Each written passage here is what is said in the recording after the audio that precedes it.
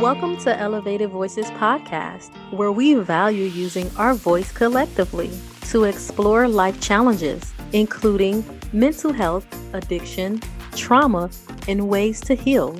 With our voice, we empower, encourage, and transform lives. I'm your host, Daishika Bibbs, a certified trauma-focused therapist, licensed clinical social worker, and licensed certified addiction specialist. As you listen, ask questions, and enjoy the show, remember this podcast is not a substitute for a therapeutic relationship with a licensed mental health professional. As we embark on this journey together, let's elevate our voice to echo the sound for the voiceless. Welcome. Today's guest is a jovial, outgoing woman who is a fighter and no stranger to putting on boxing gloves, going toe-to-toe as she battled with anorexia on and off since 2002. 13 years later, in 2015, she received news of having a diagnosis of bipolar disorder, but that didn't stop her from being a mental health blogger and champion. She hails from across the deep blue sea, where London is her home. Elevated Voices Podcast would like to give a hearty welcome to Kara Lissette for joining the show. Thank you so much, Kara, for being here with me. I am honored to have you on the show today. Thank you for having me. You're welcome. So I am so curious to know, you have so many positive things going on, and I'm really curious to know, what is Carol's Corner all about and why you created it? So Cara's Corner is my blog. I created it because I kind of wanted to share my experiences of living with mental illness, and particularly around eating disorders, because I think they're really misunderstood.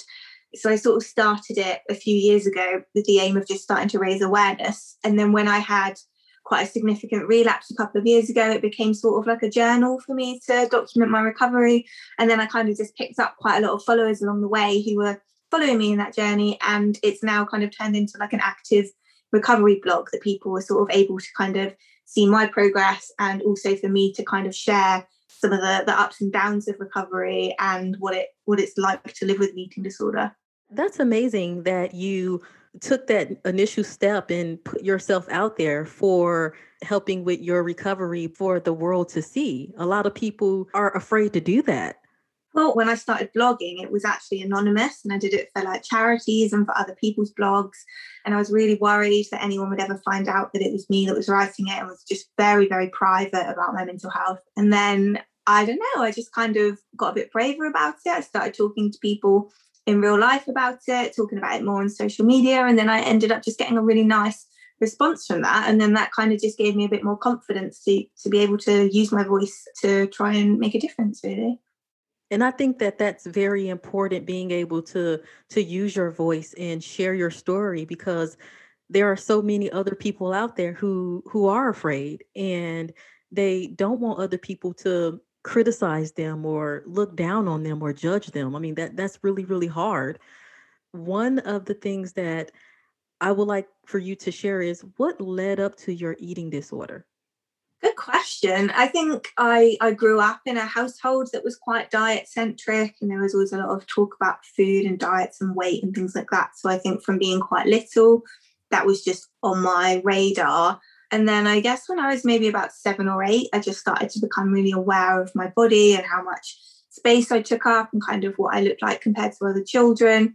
And then it just kind of lay dormant, I guess, for a while until I was about 12 or 13, like in my early teens. And then it just gradually progressed into a diagnosable eating disorder from there. But it's really hard to pinpoint any real specific trigger. I think it was just kind of like a snowball effect, really. When I started secondary school, that was, I guess, I was around a lot more children that I could compare myself to. Parents split up, I went to a new school, and I think there was just a lot of changes all at once. And that was just the outlet that my brain thought was the best place to go. Right. I want to take a step back and point out two of the things that you stated. And I feel that those two things are very important, which was your age and the different situations and events that were going on in your life at that time. You were only around about 8 or 9 when you started thinking about food in the space that you took up. Just imagine how other kids at that age, 8 or 9, or even younger, how they feel about food and what they may think about food, especially when they're learning it from home. And then on top of that, being able to go to school and hear and see your peers talking about, food or what they're eating or what they're not eating, all of which plays a part in how you then in return process that. It's a lot better now than it was when I was young, but I think there's just still such a lack of body diversity and things just in the media. And I grew up in not a very diverse area at all. So I had quite a narrow perception, I guess, of what I was supposed to look like. And that was something I was aware of from being really young. What was that typical ideal of what your body should look like? I guess I just thought that I needed to take up kind of as little space as possible. And that's something that I've kind of held on to all the way through my teens and my 20s. And what I did a lot of work in therapy on this time around is about trying to find some sort of value in myself outside of my weight and what I look like, and kind of seek that in the relationships I have with other people and my achievements that exist outside of my eating disorder, my career, my hobbies, things like that. Just trying to put more value on those things and less value on what I look like and how much I weigh. Definitely.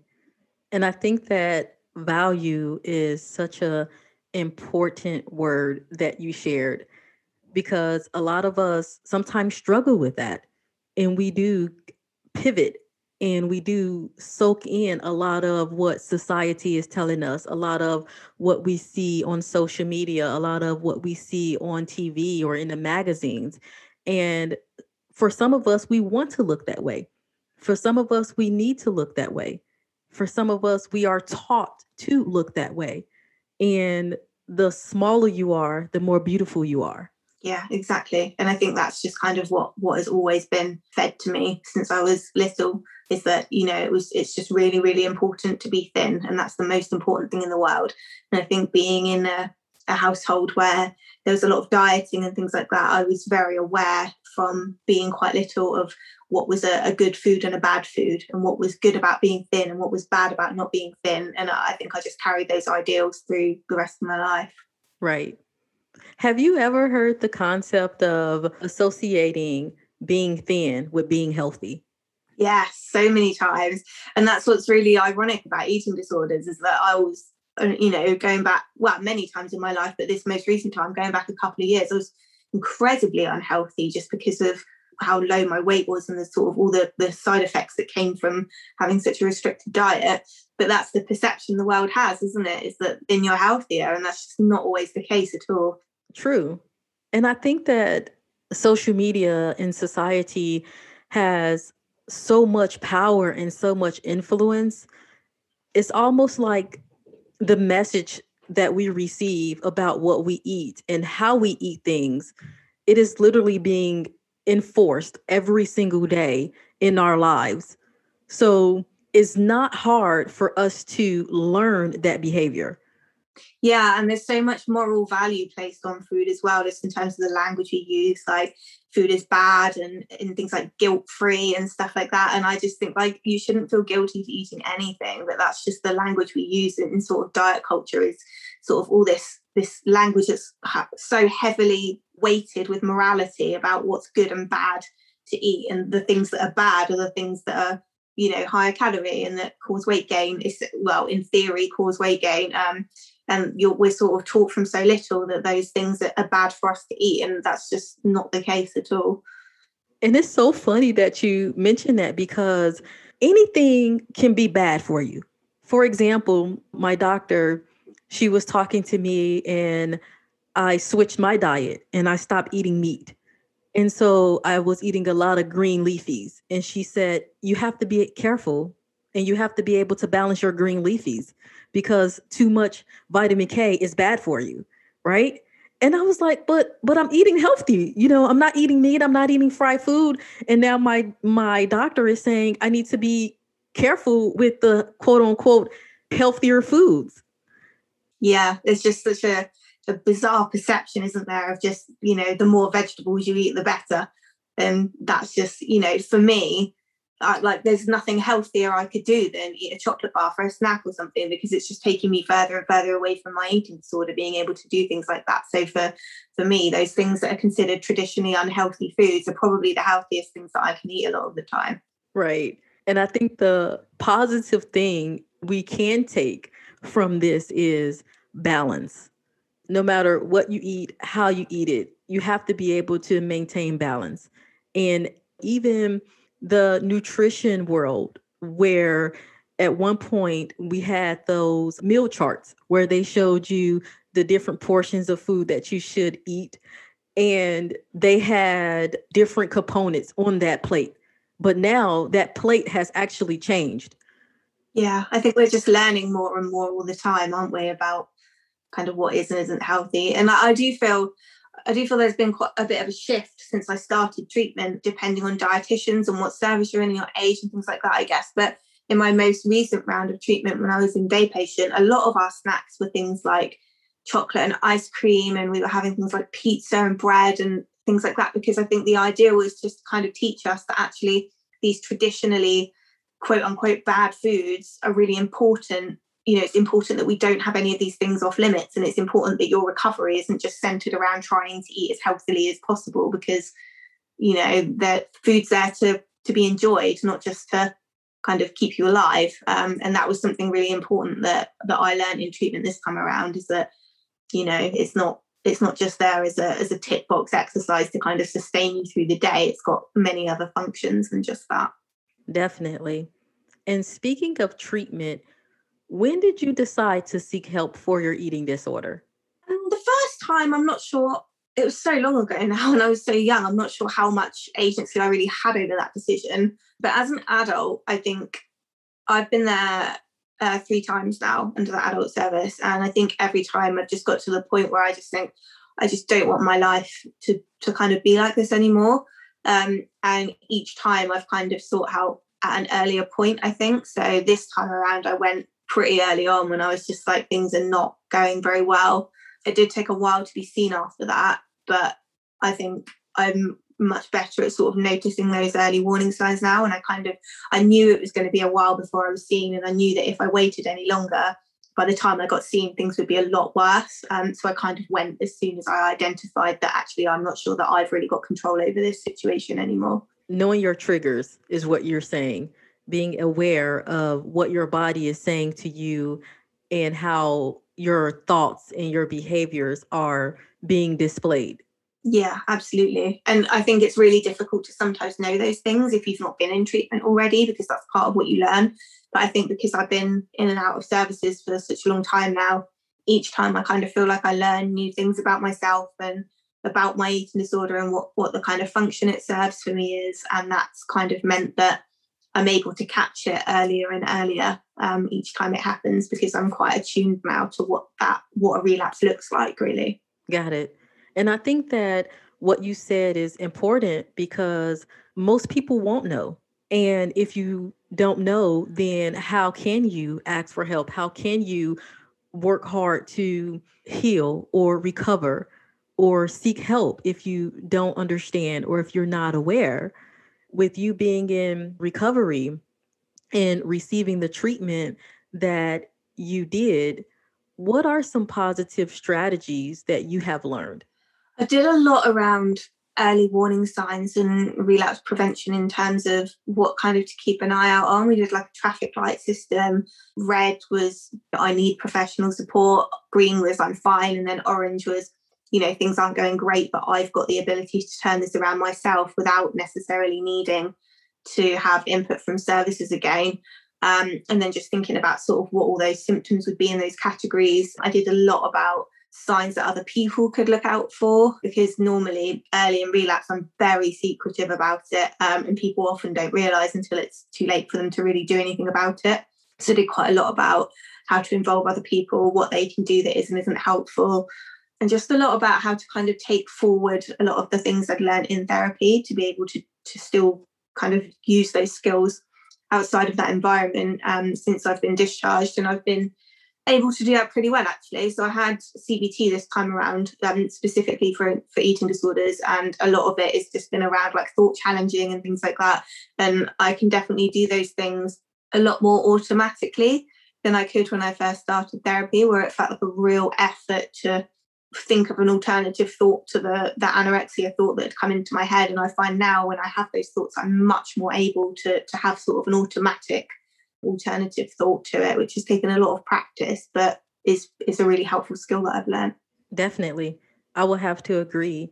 Cognitive behavioral therapy, again, what you described as CBT, is a wonderful tool that we as clinicians use to help individuals who are struggling with any form of a mental health illness and or mental health, period.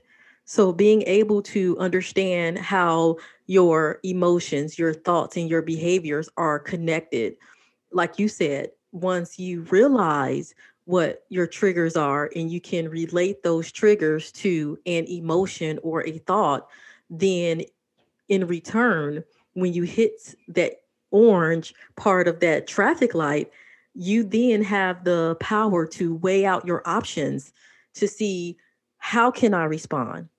Do I need additional help? Is this something that I can work through and process on my own? And that is very, very critical, is being able to take that ownership and say, yes, I can, and not being afraid to say, you know what? No, I do not. And then in return, let me reach out to my support system, whether it's my therapist, counselor, mentor, sister, brother, aunt, or close friend. Yeah, and a lot of what we did as well is about me trying to figure out sort of what function my eating disorder served and what I gained from it, and then thinking about how I could replicate that in other areas of my life. And I think people really struggle with the idea that you kind of gain anything from an eating disorder because it takes so much away from your life. But obviously everybody, it's there for a reason, isn't it? And then there must be some sort of function to it. And for me, it's been a lot about feeling like I want to have some sort of sense of achievement and a sense of control.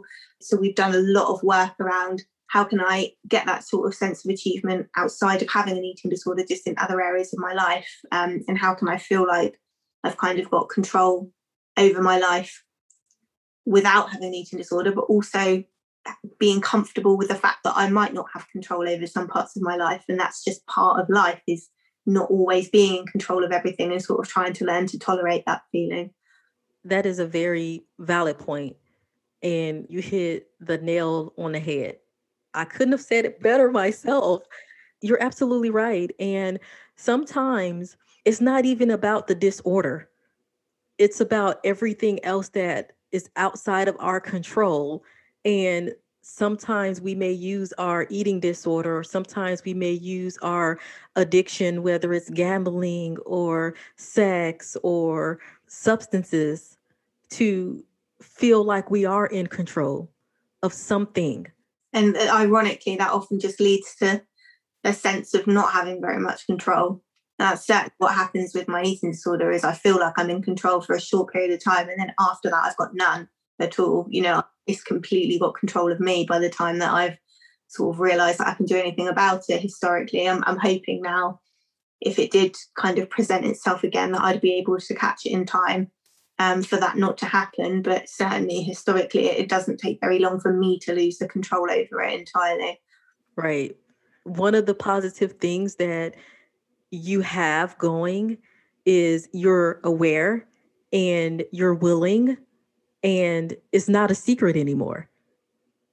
So being able to have those three things, it makes a world of difference.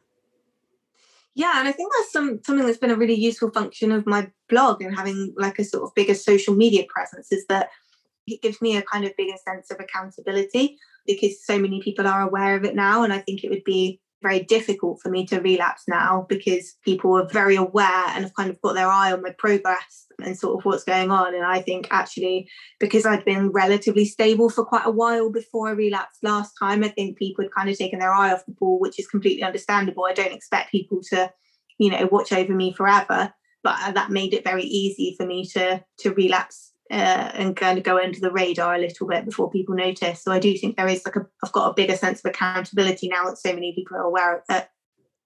Support, no matter where you're getting that support from, as long as it's positive, that's another key factor and component into healing and recovery and growing and developing into your new self. And speaking of new self, how are you now defining who you are? That's a really good question. I think it's kind of true for all mental health problems, but especially eating disorders. They just become like your entire identity. And I think it's because they take up such an overwhelming part of your life that it also becomes kind of what other people associate with you as well. So for me, it wasn't just that I considered myself as somebody with an eating disorder. It was that everybody around me, because it was so sort of all consuming and encompassed so much of my life, to everyone else, I just became this anorexic person again. And it's really easy to sort of lose sight of yourself very, very quickly as well. I think because I've been unwell for such a long period of my life, there are sometimes times where I think I don't really know who I am as somebody without an eating disorder, but I have been well at other times. So it's about trying to remember who was I in those times and who am I now. And I think I'm somebody that cares a lot about other people, wants to help other people. I love traveling. I'm creative. There are definitely like quite a good social life. I like horse riding, and it's just trying to build up like other parts of my life that exist outside of having an eating disorder that are all things that also you lose quite quickly. Like I couldn't really see brand. I had no creativity whatsoever because my brain was so, I just had no concentration or anything because I just had no nutrition, and all I thought about was food.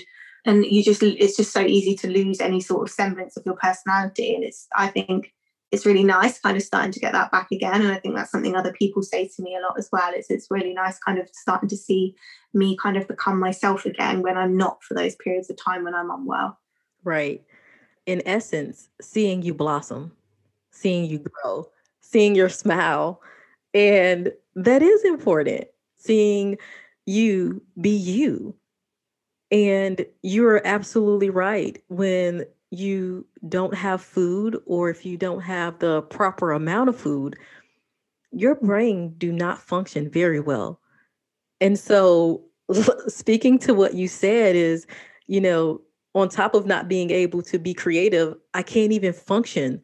My mind is so foggy and I can't even think straight, let alone how am I supposed to carry out my day, right? How am I supposed to go horseback riding? How am I supposed to engage in a conversation with my friends and laugh and just really enjoy life?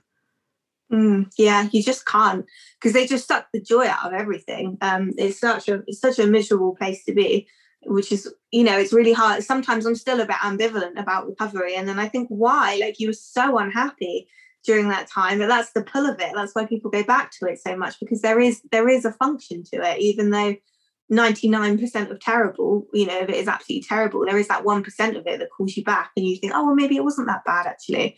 And I've made a real point actually this time around of I've just recorded everything, like through my blog, and I've got loads of journals that I've written, and I've just made a real point of recording every terrible thing about it so that I can look back on it when it's trying to go, oh, it wasn't that bad. I can look back and be like, no, it was, because you wrote that and you were miserable. And that's been a really useful reminder for me through recovery of like, I just flick back a couple of pages in my journal and I'm like, wait, you were really unhappy then, and that's really helped. And I think that 1% that you spoke to is being comfortable. Because when you spend so much time and you are so consumed with your disorder, or when your disorder consumes you, that's all it is. And you become very comfortable in your disorder, even though it's unhealthy. And once you're comfortable with something, you stick with it, right? Because you know it so well. Mm-hmm. And going back to being able to step outside of that comfort zone, and try something new, but also being consistent at trying this new healthy thing, it is a challenge. Yeah, it does just take your whole life over. It's like Groundhog Day living with an eating disorder. Like every day is exactly the same. You just wake up and you just think, how am I going to get through the next 16 hours or however long? And then you do your same rituals and your same routines and you do exactly the same thing as you did the day before, just to kind of tolerate getting through the day. And then the whole thing starts again. And it's just, yeah, it just feels like there's no end in sight. So it is, yeah, recovery is very, very different to living with an eating disorder, in that this is one of the things that's really hard about it, is not having that control, because you're right, it's comfortable. At least I knew what I was doing every day. I knew what I was going to feel every day. I knew, what my routine was going to be. And actually life doesn't work like that, does it? And sometimes things come up, since I've been in recovery, that are things that I didn't expect. And I'm so much better equipped to be able to cope with them now, that even just now that my brain works better than it did, just gives me that flexibility of being able to cope with more spontaneity than I ever could before. Right. Definitely. And I'm happy that you brought that up, being able to cope better, flexibility, in essence, having a choice, And a lot of people out there, they feel like they don't have a choice. So I want to ask you, what is some positive advice that you can give to a listener who may be struggling with an eating disorder? I think something that was really important for me to learn is that my behavior is always a choice and it doesn't feel like it. And this is something that I did a lot with my therapist. And he always just said, like, there's nobody holding a gun to your head. Like, you are the person that is doing that. You're the person who chooses whether to put that spoon to your mouth or not. Yes, the thoughts maybe are not under your control at the moment, and that your emotions aren't necessarily under your control at the moment, but your behavior is.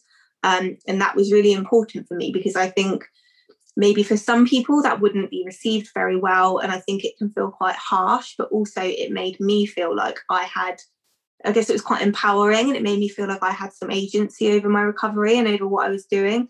And I think maybe I might not have responded to that so well had it been a few years previous and I was a bit less experienced in the system, I suppose, and had less therapy. But I think I really needed someone to be firm with me and say, look, you're the only person that can change this. And the only way you can change it is by changing what your behavior is. And you're the only person that can do that. And for me, that was really valuable to hear. Definitely. And Kara, your story is so amazing and powerful, and it speaks volume to the struggles that an individual may face. And again, it doesn't necessarily have to be an eating disorder. Anything that you're facing that is causing a disruption in your life. So if someone wants to reach out to you, if someone wants to learn a little bit more about you, how can they reach you? So you can find me on Twitter and Instagram. My handle is @Cara_Lizette, which is just my name. And my blog is Cara's Corner. And if you just Google it, I think I'm the first page that comes up. So you can find me that way. Listeners, you have heard it directly from Cara. She has shared her amazing story.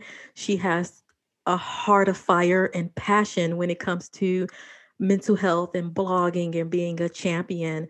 So don't hesitate to reach out to her, guys. Ask her questions. She's here. And I want to thank you for being a part of Elevated Voices podcast and lifting your voice and sharing your story and letting other people know that they are not alone. Thank you for having me. You're welcome. Thank you for tuning in to Elevated Voices podcast, where we enjoy using our voice to share information which promotes growth and change. Never feel like you are alone. Join our Elevated Voices podcast community at Elevated Voices _ on both Instagram and Twitter. Stay tuned to bi-weekly episodes wherever you get your podcast. If there is a topic that you would like me to cover, or if you have questions, you can send me an email via my Elevated Voices podcast Facebook page. And remember, don't forget to let your voice be heard.